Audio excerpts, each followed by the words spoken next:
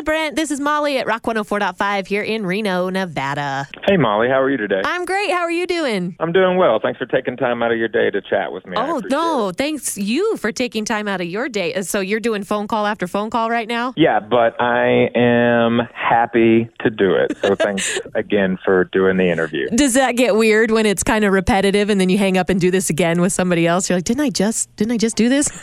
No, because I always look at it like this. They could not want to talk to me. This is true. And right now, there's a lot of people that want to talk to me. I take that very seriously. It's interesting, too, also because it's not the same every time. You know what I mean? Like, I don't have, like, a script per se. I actually try to just be very free-form, and, you know, each interview is a little different than the other. And hopefully people are asking you sort of different things. Obviously, though, we got to talk about the new album, Attention, Attention. This is your 6th studio album? It is. It comes out on May 4th. The first single, Devil, was released with all the artwork and the pre-orders for the album on March 7th. And this is, in my opinion, this is probably the strongest material and the strongest record that we have presented to the world in over a decade. There's a lot of reasons why. First and foremost, it's really cool in regards to it being the 6th record, and it's the first one that we have self-produced. Our bass player, Eric Bass, who is way more than just a bass player, took the captain chair, if you will, in regards to the production. He produced the whole record, and he also mixed the album as well.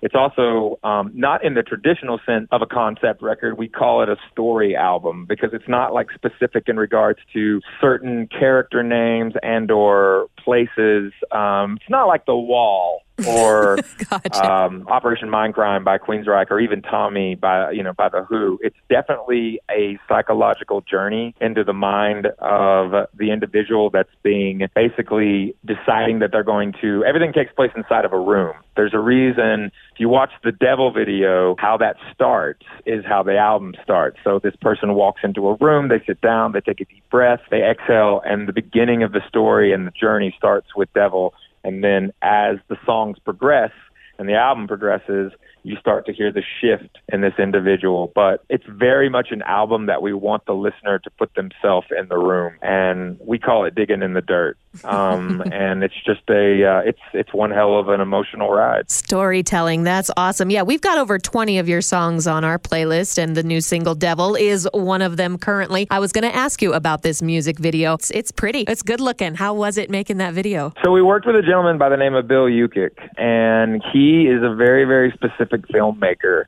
About 2 weeks before I met him, he was working with Marilyn Manson and Johnny Depp on a 4-part series of 4 different music videos. And the interesting thing about Bill is that he was actually the editor of Beyonce's Lemonade album. So he comes from an editing background before the directing part of what he does. So when I arrived in Los Angeles and we talked about the treatment, because the goal is to make a video for every song on the album and tell the story. We've already done 2 videos already, Devil being one of them. Okay.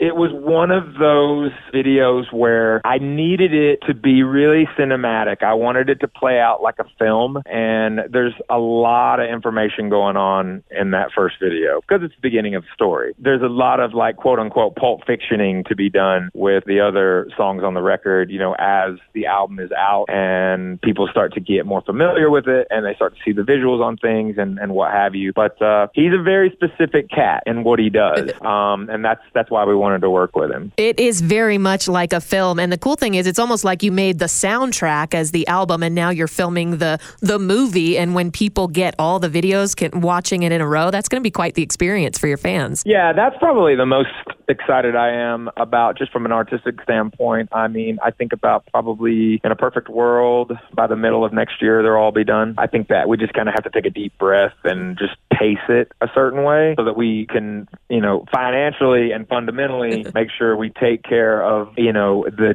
genuineness in the album from a visual standpoint. You know, the band and Bill is not, we're not rushing the project. We want to make sure it's right. Totally, and you're making very specific art too, so you want to take your time with it and make sure it all comes together for the end product. Yeah, something to look forward to, though. Let's talk about the tour before we run out of time. You're just about to begin, right? March 23rd, or are you already on tour? I'm actually on kind of a day off today. We just finished up like a week of pre-production for a completely brand new stage design, and production is pretty massive on the beginning of the touring cycle. But yeah, we start in South Dakota, and then we go to Canada for 9 shows. We didn't tour Canada at all on the last album cycle, so we're starting up there. But yeah, I mean, we're pretty much on all the way through. I think we start with Godsmack in July, but everything from where we are right now, moving into, we got a lot of festivals to do, a lot of our own shows to do. We're doing 9 shows with Five Finger Death Punch starting in May. But yeah, we're pretty much on tour. We have Europe all of June, except for one show on that run in June, which is Download that we're playing.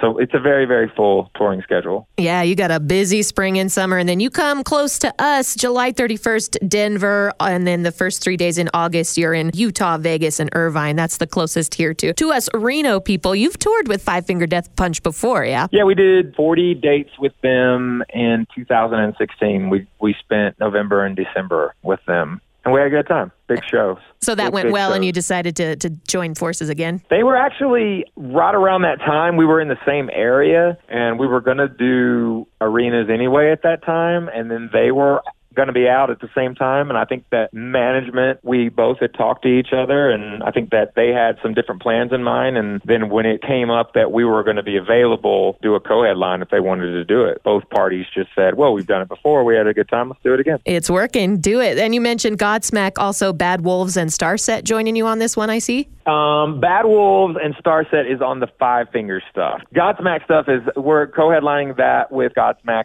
And the band, there's only one other band that is on that tour with us for like 30 shows were announced today. But it's Red Sun Rising for a part of the tour and Like a Storm for the other part. Awesome. So people will just have to check in on your social media and your website and follow you around. Now, then you go out of the country for a while too. Is that just a totally different experience when you're touring outside of the States? Yeah, it is. Totally different audiences, just, dynamically different in some ways. But the one thing that holds true is we're all there for the same reason, and that's the music. So that's what we keep, at the forefront at all times. I mean, it literally is always about the music, but locations are different, and, festivals are run differently in the European side of things in regards to, live music, and festivals that are run in different than North American. And of course, there's a language barrier sometimes, right. But it's always a blast. But everybody speaks the same musical language, like you just said. So that is what brings us all together. Right. Well, I don't want to keep you too long. I know you got more phone calls to do. Are there any questions that you're not getting asked by any interviewers yet that you really want to answer, or anything you want to share that no one's asked you yet? I don't know if I've had anything specifically where I was like, man, I wish they would have asked me this or that or,